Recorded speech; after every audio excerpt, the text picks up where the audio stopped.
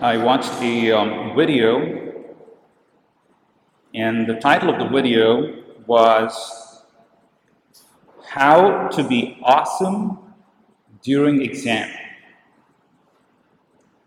So it takes you into an examination hall. The professor is at his chair. The students are writing. The professor says, 1 minute, please. And at the end of 1 minute, all the students start coming up and handing in their exam booklet. They're all piling it up at the professor's desk.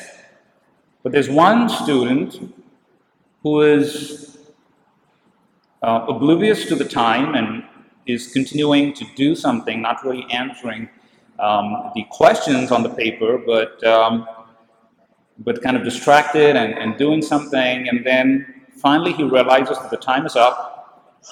He goes up to the professor with his exam booklet, and as he is about to put it at his desk, the professor says, "Sorry, too late, you failed." And the student looks up at the professor and he tells him, "Ma'am." The professor looks at him and says, "Absolutely no idea." So the student takes the booklet, he puts it into that pile of booklets that is at the professor's desk, grabs an apple that is at the desk of the professor, and just walks out. And that's where the video ends.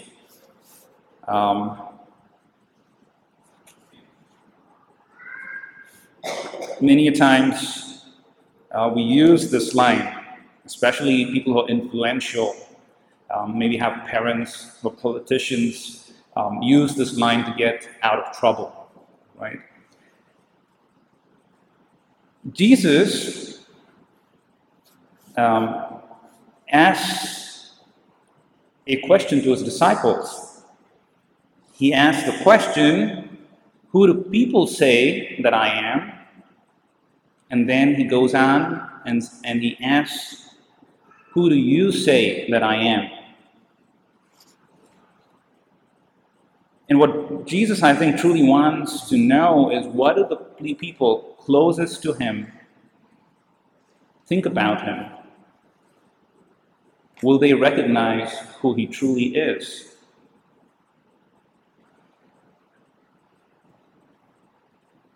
There are many things in life that we take for granted. We take at the word of others. For instance, gardening.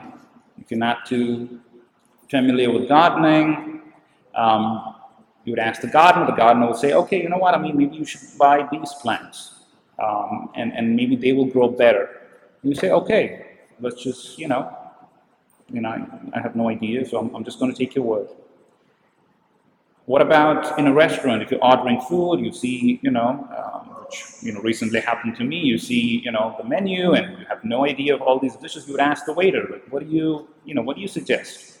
The waiter would say, "Okay, why don't you take this, dish, and this is the best that we have," and you would take the word of the waiter.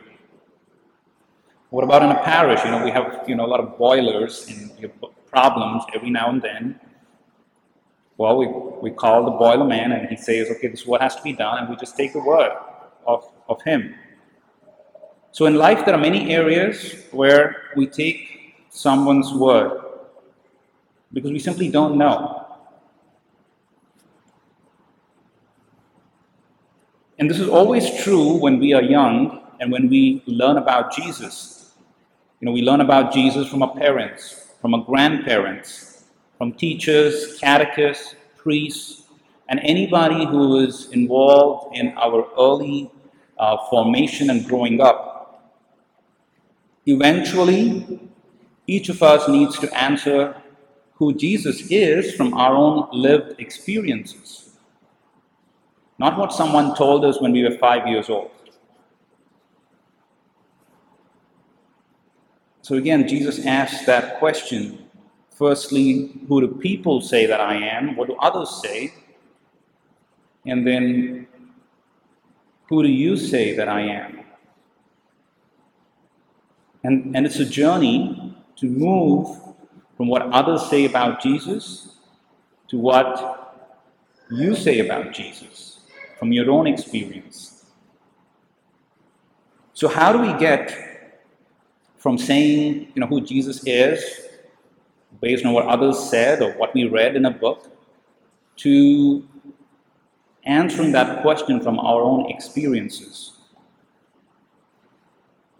In today's second reading, we hear from the letter of St. James. He talks about our faith and deeds need to match. And that is how we can move to knowing who Jesus is.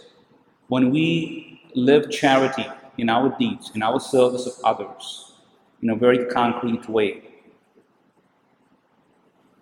Yesterday we celebrated the 20th anniversary of 9/11, the horrendous attack on the World Trade Center and on our country.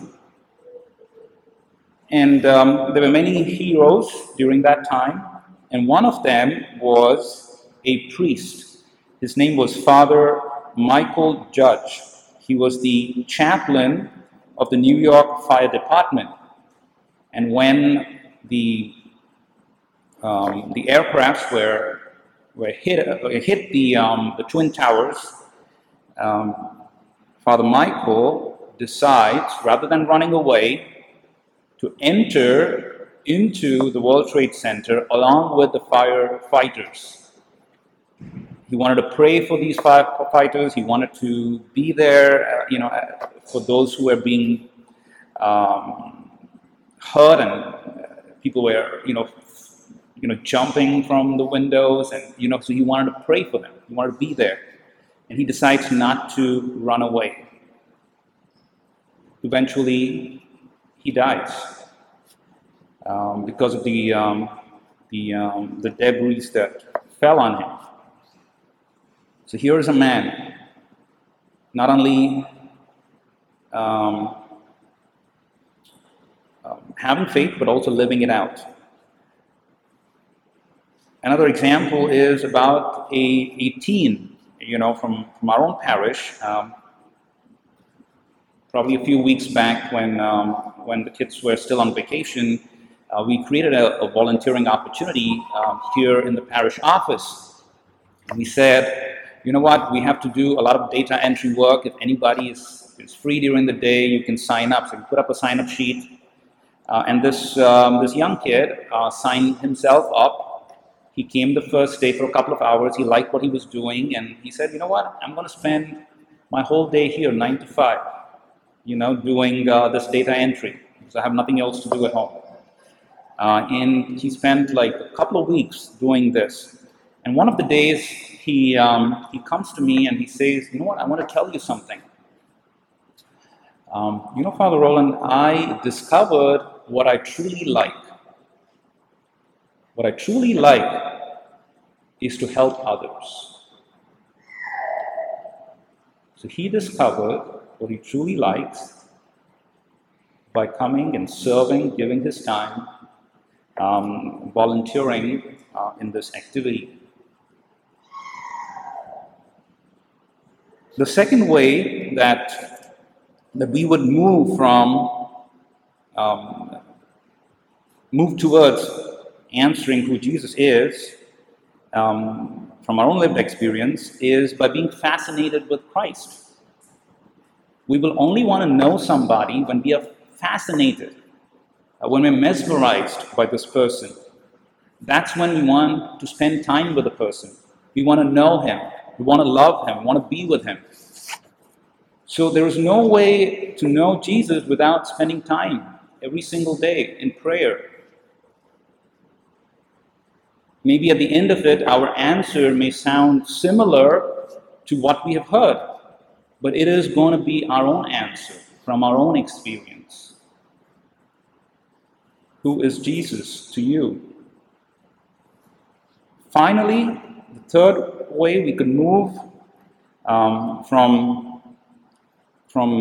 what others tell about Jesus to what you say about Jesus is by picking up our cross and following him.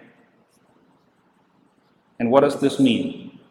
It means different things. It means putting up with a person that I disagree with, that I am not comfortable with, facing a difficult situation, bearing illness patiently, and many, many more examples.